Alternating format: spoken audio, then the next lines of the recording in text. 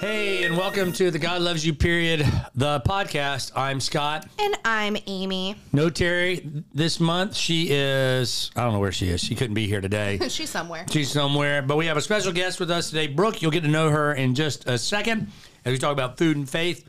However, it's our get to know you questions. And since we're talking about food and faith, today's question is, what's your favorite food?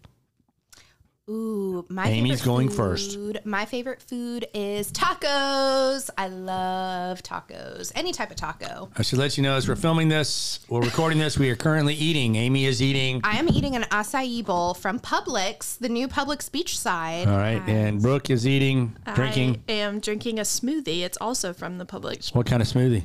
Oh, I have no idea. Amy, what's in it? I ordered for you. I got you mango, strawberry, banana, and pineapple. Oh, that sounds good. I asked for chicken tenders, so Amy brought me chicken wings. Anyhow. A whole Close rotisserie chicken.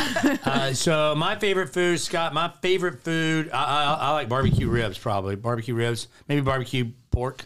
No one's shocked by that. No one's shocked. Brooke, what's your favorite food? My favorite food is potatoes. You could have them in any style, and it would be my favorite. French fries, cheesy potatoes, tater tots, hash browns. I love it all. All right, folks. We're here today with Brooke. She has been attending First United for about, 6-7 months now. I guess, when did you start?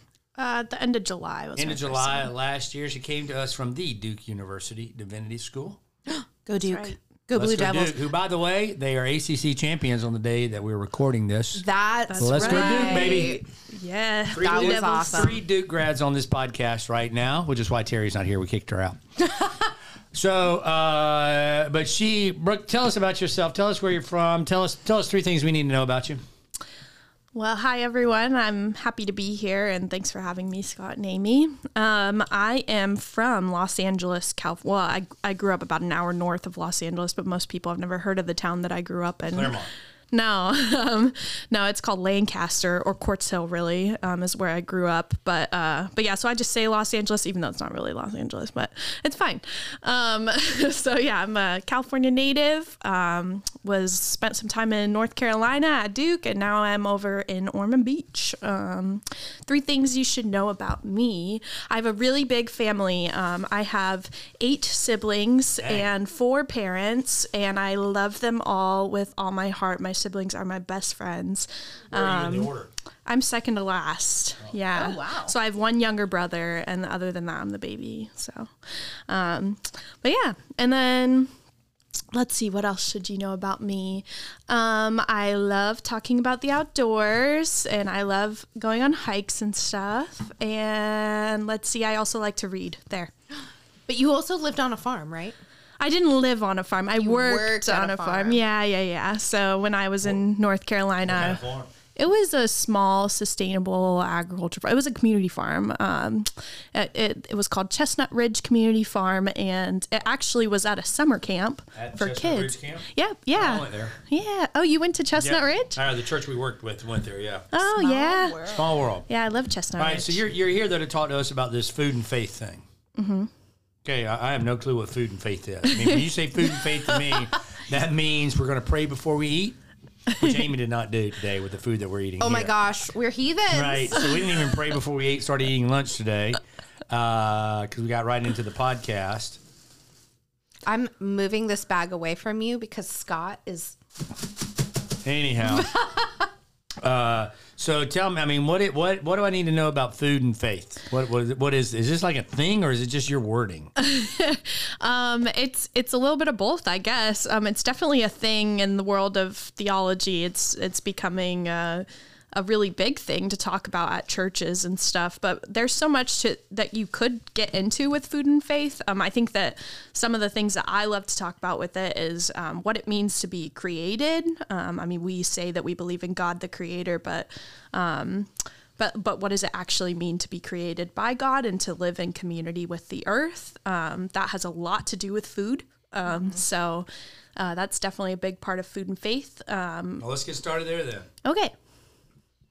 Well, I'll add too, so Brooke and I just missed each other at Duke Divinity School.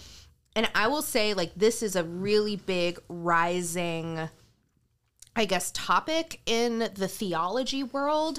When I worked in the admissions office, everyone was writing about like Norman Wurzba and Wendell Berry. And so I think we're going to see in the future that a lot of young clergy and a lot of young Christians are taking an interest in food and faith and climate change and sustainability, all that type of stuff. That's a whole other thing. I mean, that we get into a whole topic there about, because there was a time where Duke was all into justice and prison reform. Mm-hmm. That was a big movement at Duke. And when I was at Duke, Hauerwas and pacifism, the myth of Christian nation, resident aliens, all that kind of stuff. So this is kind of the new trend, is what you're telling me. Yes, it's the new, like... You just called her thing a trend. Yeah, I hope it's more than a trend. Just I hope that prison reform is also more than a trend. Exactly. But I mean, yeah, it's definitely... This new trend. Okay. Faith and food. But, I mean, so we're created. I get that. Yeah. Do you, though? Mm-hmm. Do you actually get that? Like, Ooh. I think that we say that we're created, but a lot of times we often situate ourselves as like, oh, there's the rest of creation. There's animals, there's plants, there's whatever. And then there's us, and then there's God. But in reality, it's like, no, there's God, and then there's all of creation. Well, but the Bible does say we're created a little lower than the angels. That's in the Bible. Okay, so... you're skipping to our second question. But, Scott, looking ahead. Well, Amy likes to be a little more organized than I am. What's the first question? We literally preached about Mary and Martha today, too. So here's the Martha. Okay, so I am a part of Brooke's growth group that she's been leading called the Green Bible. And I believe it was a couple of weeks ago, we talked about Genesis and like the order of creation and how it says, we talk about in Genesis 1 having dominion over creation. And you just mentioned we're made lower, a little bit lower than the angels. It says, be fruitful and multiply and fill the earth and subdue it and have dominion over the fish of the sea and over the birds of the air and every living thing that moves upon the earth, which is chapter 1, 26 through 28. So you kind of blew my mind a little bit on how we think about that word dominion and feel about it. So can you tell us a little bit about what because I'm preaching on creation starting the Sunday after Easter, and I have a take on this. So I want to hear yours. Pressure's on. Okay. Well, not to show you up or anything. No, just kidding. That's not going to happen. Go ahead. So, first I just want to say that this is a really big passage. I think that when we are thinking about creation, obviously everyone goes to Genesis 1 and 2. And, the story of, God creating the earth in 6 days, or they look at, the passage of, 7 days, but the last day was rest. So really 6 days. Or they look at Genesis 2, which is, creating Adam and then moving into Eve and then kind of the story of the fall. While these passages are really big, scripture actually has a lot more on creation that is not just in Genesis. Mm-hmm. Now, of course, we have to talk about these passages because so much of the church history has sort of revolved around these passages with creation. But I just want to note that there's so much more in there. Back to dominion. Yeah, sorry. Okay, I'll talk about dominion now. So I actually took a class at Duke with Dr. Norman Wurzba called Caring for Creation. And this passage was a decent amount of what we talked about in the class. It was different ways to sort of interpret that word dominion. It can be a hard word to swallow because it really is, you think about like dominating or like having power over. Honestly, it's kind of like a little bit of like a tyranny word almost. Mm-hmm. Like it makes me feel like it's like really overbearing. But there's actually a lot of different ways to think about this word. And so in our Green Bible growth group, I actually pulled 3 of many different ways to talk about this passage together and kind of just presented it to the group and thought, okay, what's something that we can take away from each of these ways? So I think the one that Amy was talking about that's sort of like, made people think about it a little bit differently is whenever we started talking about the priestly approach, or what's also called like the steward approach. Because what were We're called to be good stewards of creation, right? So the steward is different from the priestly approach? They are slightly different, but they kind of go hand in hand in my eyes. So, I mean, I think that a lot of times the church talks about, oh, we have to be good stewards of creation. But like when we talk about being a steward, like what is a steward actually? And I mean, this is not, the Oxford Dictionary's definition of a steward. This is Brooke's definition of a steward. But when I think about a steward, I think about someone who has been given a responsibility to care for something or someone or, a thing. So in this case, creation, like as almost like a step in for the actual master, if that makes sense. So like, or maybe like for the common good. So for a steward is not the actual owner over creation, but rather the caretaker, if that makes sense. And I think how that relates to the priestly idea is like, or the pastorally idea is like, just, I don't know, like, Scott, you're the pastor of First United. Amy, you're the pastor of the Gathering Place. It's your kind of role it's your responsibility. You've been called to take care of a group of people. I would say the translations that call it dominion, I mean, that's the root of the word. But one of the things I've learned is it also is used, the same word kind of is used for when you crush grapes to make wine. And so my argument is being a good steward of creation, or being a good gardener, or being a good farmer, is if you're a farmer, you want your crops to thrive. If you're a winemaker, you want to have great wine, right? Right. So what if we saw our job in creation, not necessarily to be a steward and serving creation, but our job is to help creation thrive to reach its fullest potential? Yeah, that's a really good interpretation as well. I mean, well, thank you, Brooke. Put that in your thesis. Put that in your thesis. All right, so Scott's gonna go do my doctoral program for me. Trust me, that I'm not doing. But yeah, I mean, I think that in the history, like of just the way that the church has sort of interpreted this passage, that the ways that we're talking about are a little bit more, they're a little bit easier to swallow than like, oh, you're meant to have dominion over the earth and you can do whatever you want with the earth. We all get into that power struggle. It's my right to do what I want to with creation because I'm the head honcho, quote unquote, right? But that's a dangerous game to play. So what if we're the head honcho of creation, but our job is to help the rest of creation, right?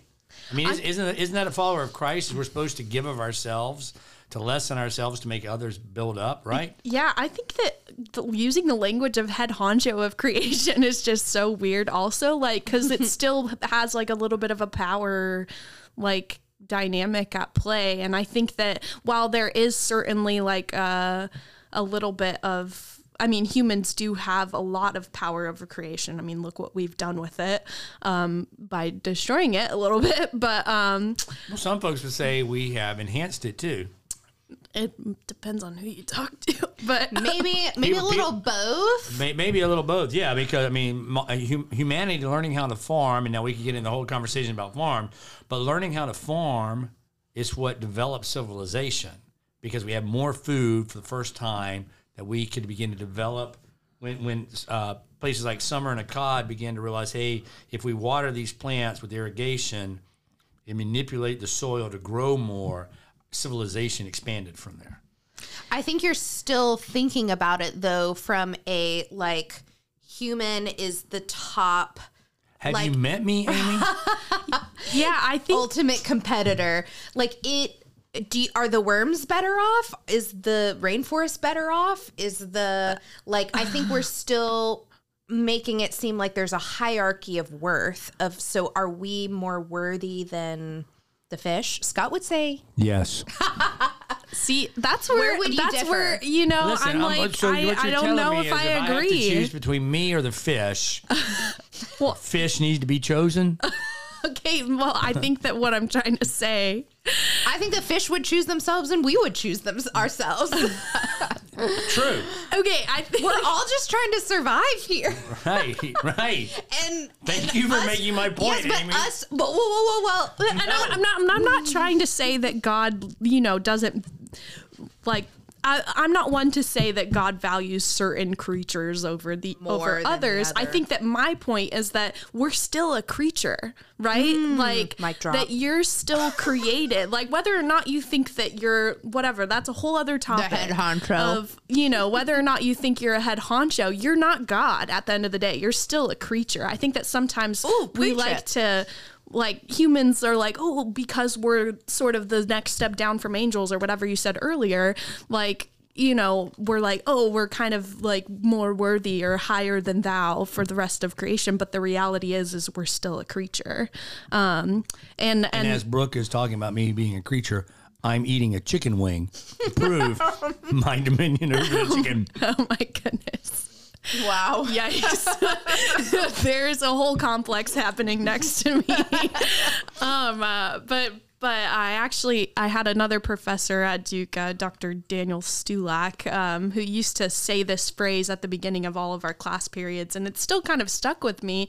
And Amy kind of almost said it, and I've said it multiple times in our Green Bible group. But he used to say to us, "You were made on the same day as the worms and the bees." So, Yeah. I mean, even if Not according to Genesis 2. okay, well, But you were still like Scott was born the same day as do you interpret that? I interpreted it as like I was born the same day as some random worm. Like what makes me any better? Like we're part of this ecosystem. And I think I don't know, Brooke, I don't want to put words in your mouth, but I am trying to get a little bit more comfortable with not thinking of myself so highly that like maybe I would benefit if I start thinking of creation a little bit more.